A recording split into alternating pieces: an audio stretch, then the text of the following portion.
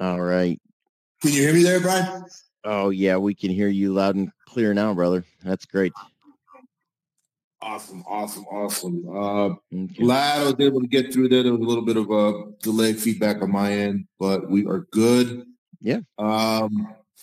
That's a great actual topic that comes up quite frequently, whether it's directly or indirectly.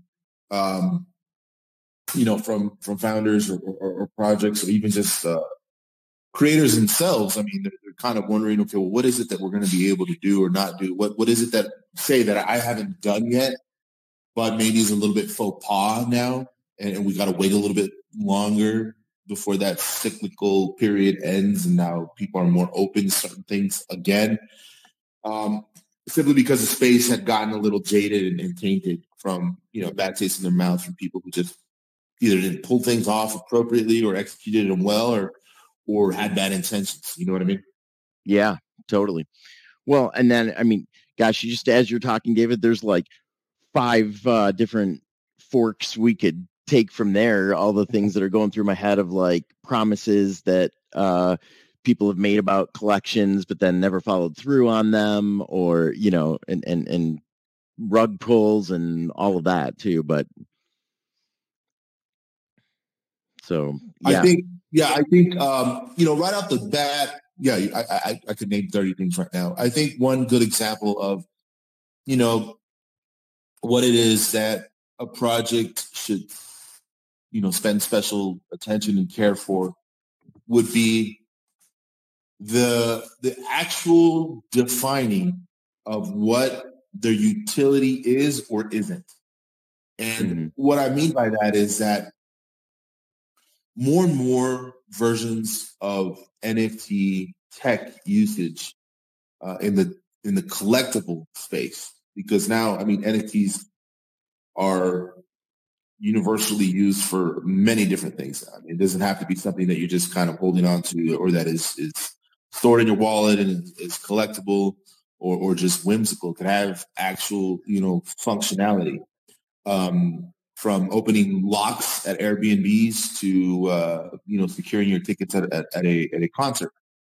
So, in terms of the collectible space, it's important to say from the get-go that those parameters are defined. That look, this project or this curated collection will provide you this and only this. And how that's different than before is, well, it was either left up to, kind of speculation that the sky's the limit, or it was, a list of 15 things that only two of them came to fruition, or it was, or it was vague and ambiguous, and it left the buyer, the community member, the holder to sort of try to define what it meant to hold it. And that's about as dangerous as it can get, because there's a lack of communication and clarity there as to what is it that you're getting. And it's actually that lack of clarity, I think, that has allowed the SEC to kind of come in and seek that opportunity to say, well, if you're not clearly defining what you are, or if you're allowing your collection to fall into the gray areas of securities or whatnot, then we're going to go ahead and step in and two or three bad stories and leverage that to take over the entire industry. And that is an unfortunate conversation that is probably for another day regarding how that's impacted. But I would say that clearly defining, and then not defining what your collection is or not, is important, I think, this summer and moving forward from now on. Yeah. And just as you were talking, there was one particular example of an NFT collection that that came to mind. Well, actually, no, I'm gonna add two to that, but I'll start with the first one, and that is an collection started by Damien Hirst, who is a successful modern artist, not just, but I'm talking about this particular collection that he started called The Currency.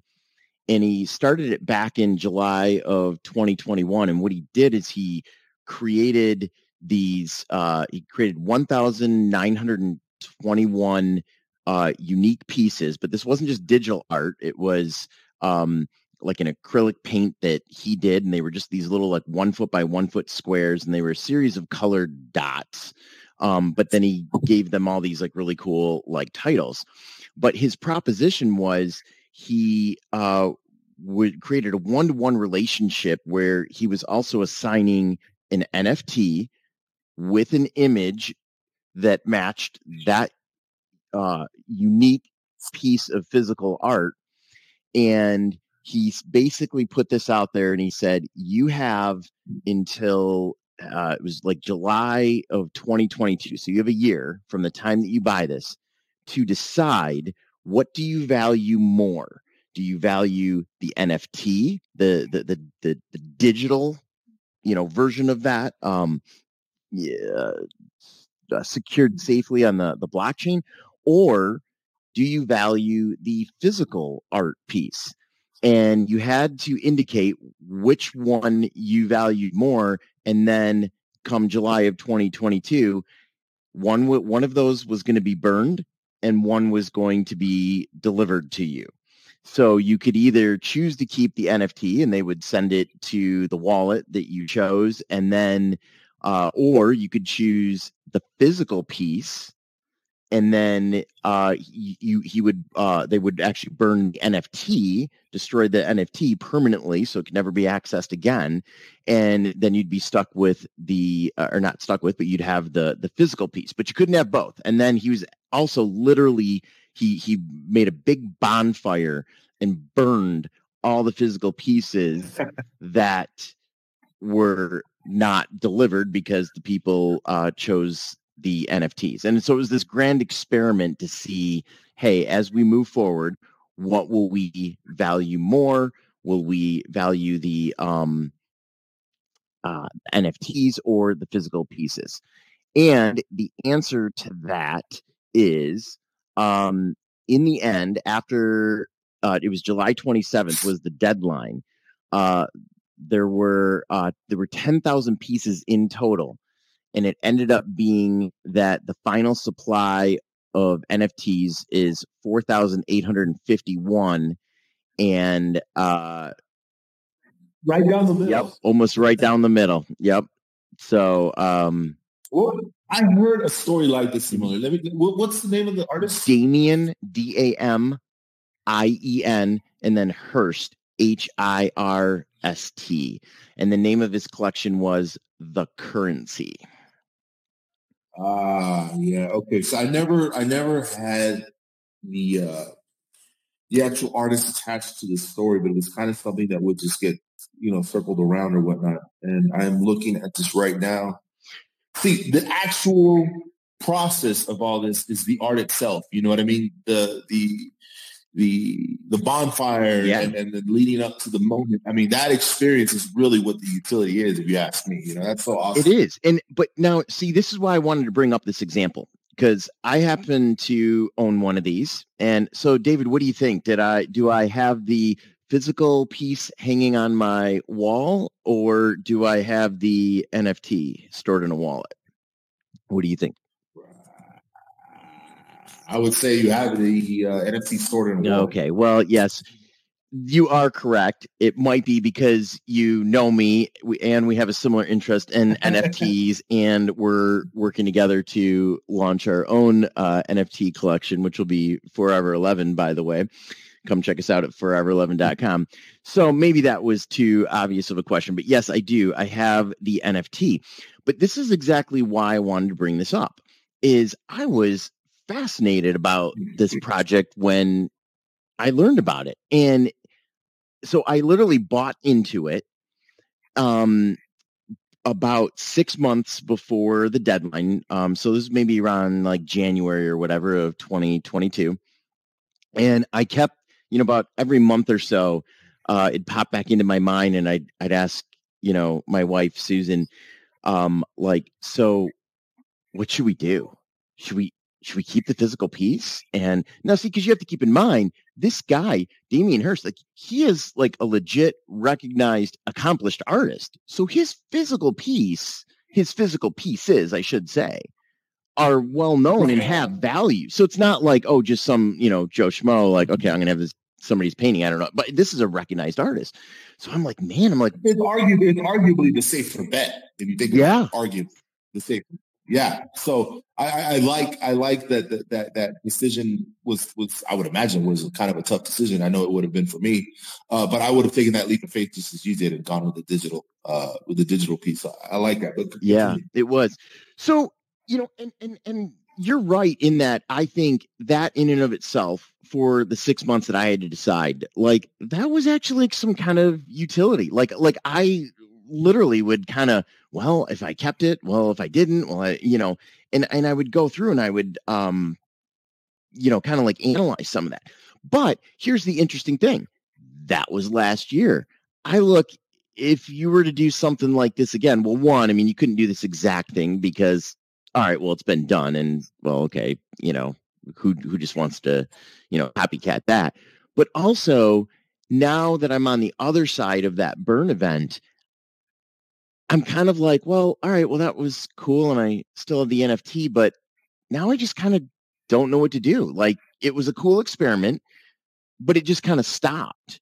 And that is leading into some of the other things that I was hoping to talk about today. And one of those things is like, as cool as that project was, there was not really any community around it. Like I probably could have gone and found some chat room or something, but the project itself, I don't think really encouraged the fellow owners of the NFTs to, come together in any way, maybe talk about, contemplate, maybe have discussions about the pros of cons of, do I burn the physical art or do I burn, the NFT? And well, what are other people doing? Or wouldn't it be cool if somebody bought two of them? And I'm sure somebody did, but if somebody bought two of them, it's like, well, I'm going to keep one physical one and, keep one digital one. Or like, I think that could have been really cool. But clearly was not needed last year to be successful.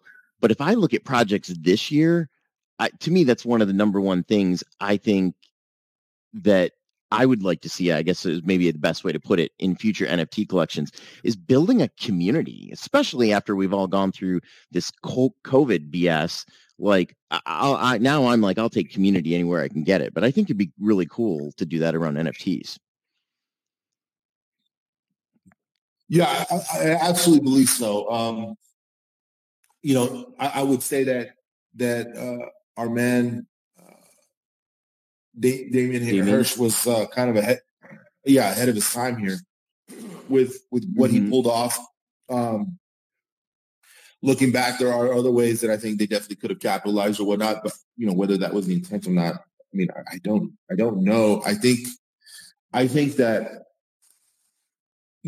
putting people together as part of the utility, I think, is important.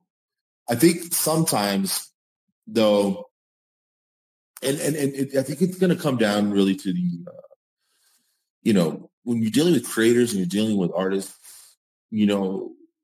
there's always a chance there where, you're going to have to ask yourself first off, whether it's, internally, in a self-awareness type thing, or whether it's when you're introducing yourself and you're speaking to someone, they're an artist, are they introverted? Are they extroverted? And what is going to be a comfortable way and means of them to facilitate communication and display their art?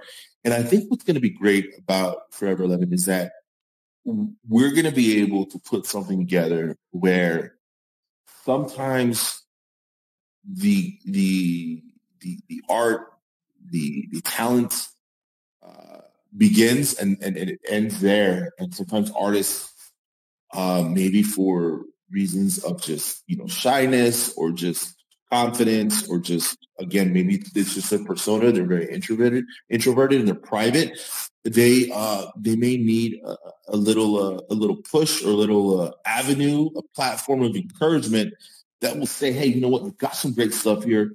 Let's put this together so we can get your stuff in front of a wider, more deserving audience that needs to see your work, needs to see what it is that you have to share with the world. And it's not going to be completely reliant on how confident you are to speak or engage, or how shy you are. Maybe you sit back and you let the room warm up a little bit, whether that be in a digital format of a community or, in the actual IRL. But that won't matter anymore. And I think that's something that Forever 11 is going to be resolving. That was a major issue in Web 2 and in pretty much the entire existence of IRL events or the business model of artists. And that gets resolved immediately. Once that creator brings their work to Forever 11, they're going to have the tools and the resources and the encouragement they need to get it out there without them really having to step outside their comfort zone. Yeah, totally. And, I completely agree with what you're saying, David. And I love that you've brought up Forever 11, because I would love to touch on that a little bit too.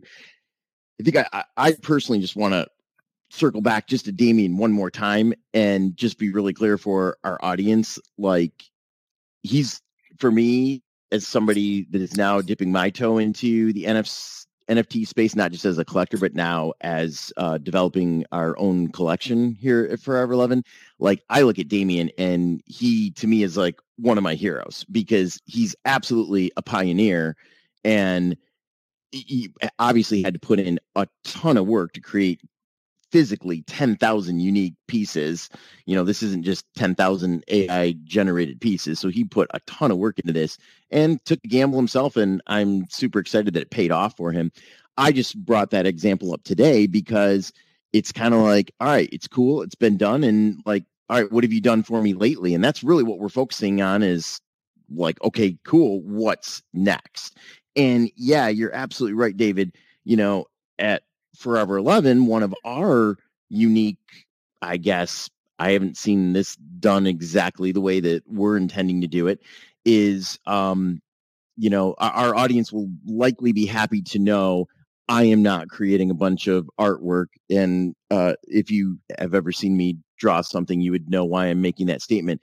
But what I am super excited about is, by being surrounded by so many people that I know that are super talented artists, and like, they're recognized by maybe 50 people, 100 people, 300 people. And I just sit here and I'm like, oh my gosh, like, the world needs to see this. And that was really kind of what started this whole journey, was the world needs to see all of these people's art. And that is, I think, one of our, unique propositions, is giving all of these artists that aren't Damien Hirst, that aren't in museums, aren't in galleries, able to just sell their art for, prices of, used or new cars. And those people still have some amazing talent. And that's one of the things we're hoping to do here, is to give people that platform. And I love, David, how you mentioned how maybe they're shy, and maybe they don't know how to market themselves, or maybe they do, but they just don't want to. They're like, you know what, I do one thing really well. I create really amazing art, and I just want to keep, going for it. And if that's the case, that's totally cool. But we're happy to be maybe that conduit to help them get out there. So exactly. And if it's the opposite situation where you have no problem, talking about your pieces, talking about your inspiration, and just kind of introducing yourself to new people, then obviously the platform will not only onboard that, but it will like exponentially blow up that type of reach and that level of inner engagement that the artist has. So I think that's very, very cool. So that would be my first example of, what not to do that was done prior last summer, which would be the lack of clarity on utility. Yeah. If I had to pick a second one, it would probably be using or leveraging the least amount of AI as possible in your work. on any level, even if it's for time efficiency matters. Yeah. You know what I mean? Even if it's not from a creative aspect, I would still stay away from it. It's something that's going to be, and still is, and going to get even more popular this calendar year. And I think taking the time to not use that, whether it's in a generative purpose or whatever, of course, a lot depends on what the format is or the niche of your actual work, but the category. But if it takes you an extra few days or even a couple of weeks to do something that allows you to say that you did not incorporate that tech, I think it's going to be enough to significantly stand your work apart from what everyone else is doing. And that's something that's important because the world is full of wonderful, talented artists and it's full of amazing work out there. You've got to be able to do something to also stand out from the noise. Because everybody has something to say. Everybody has something that they want to create in order to convey what that message is, and they do it through art. And not everything is going to speak to everyone. So, you got to be able to help your end supporter, your end buyer find you. And in order to do that, you want to be able to implement some sort of strategies that allow you to do so. And I think that's one of them. Yeah, absolutely.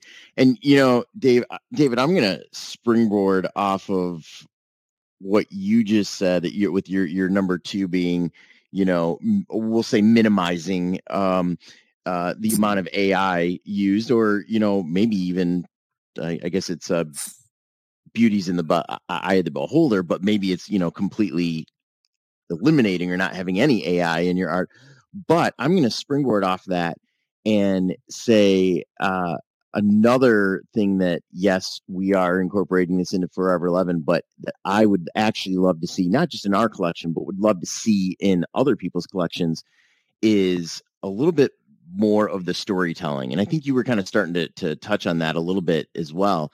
And by that, I mean, like when I see an amazing piece of art, I have so many questions, and I can appreciate maybe the artist's intention is, especially if it's going to be abstract, like, well, what do you see in it? Because maybe what you see is different than what I see and whatever. But we have a lot of art too, though, that I look at and I'm like, okay, somebody was clearly feeling or thinking something, or they had an inspiration behind it. Like, who did this? Why did they do it? Why did they do it that way? Why did they use this medium? Like so many questions. And that's something that, if we look at like AI generated art, I mean, okay, what words did you type into Midjourney to create this? Okay, well, yeah, that might be kind of like interesting.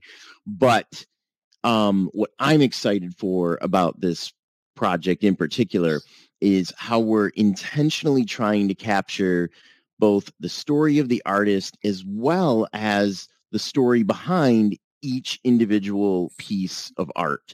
And so that this can be something that, yes, you can get to own this really cool looking NFT created by a real human, but also you're going to get to know the actual person that created it, and you're going to get to know the why behind, why they created it, how they did it, and much, much more. And I'm just super excited about that. And, they do say imitation is the greatest form of flattery. And man, I hope once we get this up and running, I would love to see more NFT collections revealing what's behind the why behind them too,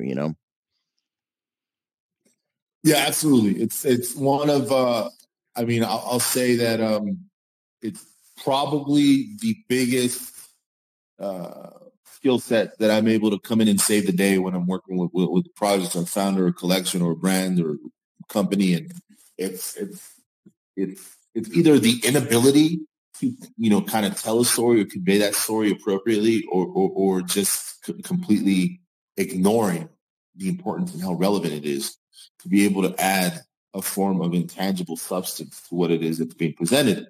I think that it does need to continuously be looked at. It's still something that's very undervalued, copywriting. Mm-hmm. I think that, and I'm a little bit biased coming from marketing, but I think a product or an NFT, in this instance, an NFT collection or whatnot, I mean, you could be selling a brick. And if your quality of marketing and your strategy and your branding, and specifically your copywriting, your ability to storytell, is powerful enough, you'll still be able to move those bricks. Sure. So you want to be in a position where, while your art should be able to stand alone on itself, why not give it an opportunity to sizzle and make sure that you are able to sort of bring not a tangibility per se, but bring a sense of understanding of what it was like to have poured, your blood, sweat, tears, and your soul into your work, because that's the product of it. But what went into getting to that product is also part of the journey. That's part of why it is that a person finds it intriguing and of substance. It's, I'm a fan of the show American Pickers. Mm-hmm. And something that Mike Wolf always talks about is it's not so much the Americana and the collectible and the rarity of it. It's the story that's behind it. So whenever he's out there and he's picking and he's going through old barns, he's going through basements and stuff that's been forgotten, has been opened in 4 decades, he always makes sure that he extracts whatever it is that he can from that person. In terms of backstory, like, where did this come from? How did it get here? Tell me about the journey. Mike will inject his journey on how he came about it, and then he bundles all that in to what inevitably would be a for sure sale for someone, because it's so much more than just the sign that they're buying or the toy. It's the story behind it as well, because when people want to take that with them, they want to be able to share something about it with those that are viewing it. Yeah, absolutely. I was just over at my cousin's house last night, and he is a collector of like World War I style rifles. And he was showing me a couple of them, and he showed me this one in particular that the butt of the gun, there was this metal plate and these 2 screws, and he pulled out a screwdriver. He took the 2 screws off, and underneath he said, he's like, I've owned this gun for like 15 years. And he's like, something told me to take this plate off. I took it off, and he's like, I just discovered this a few weeks ago. And in there was this little piece of paper with an address on it in Ohio. Wow. And so he went into like Google Maps, put the address in, and he said, sure enough, it's this tiny little, like, 800 square foot, like, farmhouse.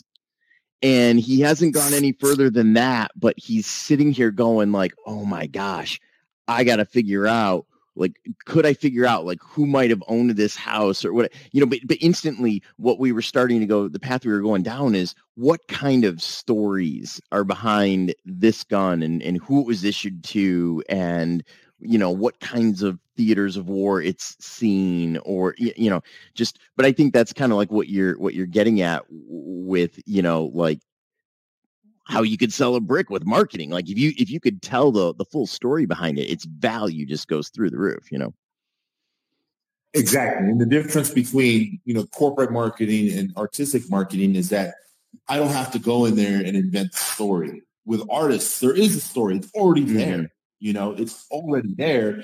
What we would be able to help do and accomplish, on the platform, or at least that's something that I would like to make sure that we're offering for those that are looking for that, is just kind of being able to help them tell their story. Sometimes it takes a little bit of questions and then a little bit of pointing in direction. And then once you open up that tab, it all pours out and just becomes much easier. I think that's cool. Very, very cool story that you just said. I'm actually keeping posted on that. I'm hoping that he finds a way to come in contact with that property, those owners, and see, who knows? I mean, if it's still in the family line or whatnot, but it adds a story. I'm thousands of miles away from you, and I'm even further from whoever owns this rifle. But it's like that feeling of connectivity that the human heart, the human spirit craves. And when you reverse engineer from that need to how that gets facilitated, you go down far enough, and it's through art. Mm-hmm. It's through NFTs. I mean, this is really what we're accomplishing here. Is for the human spirit to feel connected in one way or another. There's different driving forces behind that, but that's what art accomplishes. And this is that new wave of how it is that this industry is evolving and changing, and this is how it's going to continue to accomplish that through NFTs and digital collectibles. Very cool story. Very cool story. So that would be the second thing that I would say would you try to be able to avoid is integration, if at all, of AI, unless it's a completely AI based kind of concept and it's AI art and you're sort of testing the waters or whatnot, and it's like for a purpose.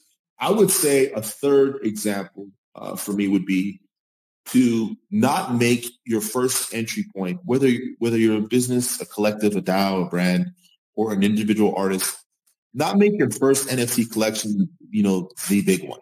Because what's going to end up happening, in my opinion, is that you're going to come across a couple of things. Inevitably, you may come across paralysis by perfection. Mm-hmm. Okay, so it's going to take 3 years to do something that after, say, you did something before that once or twice to kind of get learn the ropes a little bit, it might have only actually taken you 6 months had you just kind of dived in with something smaller. So the second thing that may happen from this is that while you're taking a while to build it out, the market may change so much that your original concept may not have any more direct value to the current mindset of the market, or it'll be a much more uphill battle. So in order to avoid that, while still getting your brand out there and getting comfortable with things and still doing it in an appropriate way, just kind of minimize the collection. Get something small out there, maybe a smaller type of edition where it doesn't have to be the big collection. It doesn't have to be the perfect one. It's not the one that's going to necessarily get you in all the galleries across the world, Christie's or anything like that, but like something that's just going to kind of put you on the map. More importantly, it's going to give you that inner confidence to say, okay, this is a new concept, a new tech. Let me figure out how I can best integrate my style with what I do into it, work out the bugs. And, there's no big, stack of expectations that you're going to you feel that you have to meet, and then just ends up being counterproductive to everything that's important about moving forward. So I guess that would be the third thing that I would say is like that was kind of the model last summer. It's like, okay, what are we going to do? What's a big impact? What's the one thing we're going to do? And, you end up having to build a team. You need larger resources than you thought, because it's like you're pretending if it's like your desert island, NFT. Like, this is the one I have to do. And I think now with so much information and educational content out there, it's much more feasible to say, let me just make an entry-level appearance just to get my feet wet. And what I think is perfect is that, that's something that Forever 11 is going to be able to facilitate, make it easier for everyone. Yeah, absolutely. I mean, just what you're talking is just like my dream in terms of what I really want Forever 11 to be, is absolutely for it to be that space for artists that have not, I mean, if you've done something in the NFT space and you just want to come participate because you think it's a cool project, absolutely come join us. But if I'm being really honest, the real intent behind this project that got me so excited to start it was to help those artists that have never, they've created great art, but they've never done anything in the NFT space, but they've kind of heard about it. Maybe they're kind of curious about it. They don't know where to start. And they find out it could be expensive, or, well, then how do I promote this collection that I make and whatever. But you make a great point of maybe there are people out there that, we know there are, but to those people that would really love to get an NFT collection out there, don't feel like you have to do it by yourself. Come just do 1, 2, 3, whatever with us. And we would love to share our knowledge, our information, teach you kind of about the environment, what the process looks like. Just spend some time in our community. You'll probably figure out what people like, what people don't like, just kind of get a feel for the culture.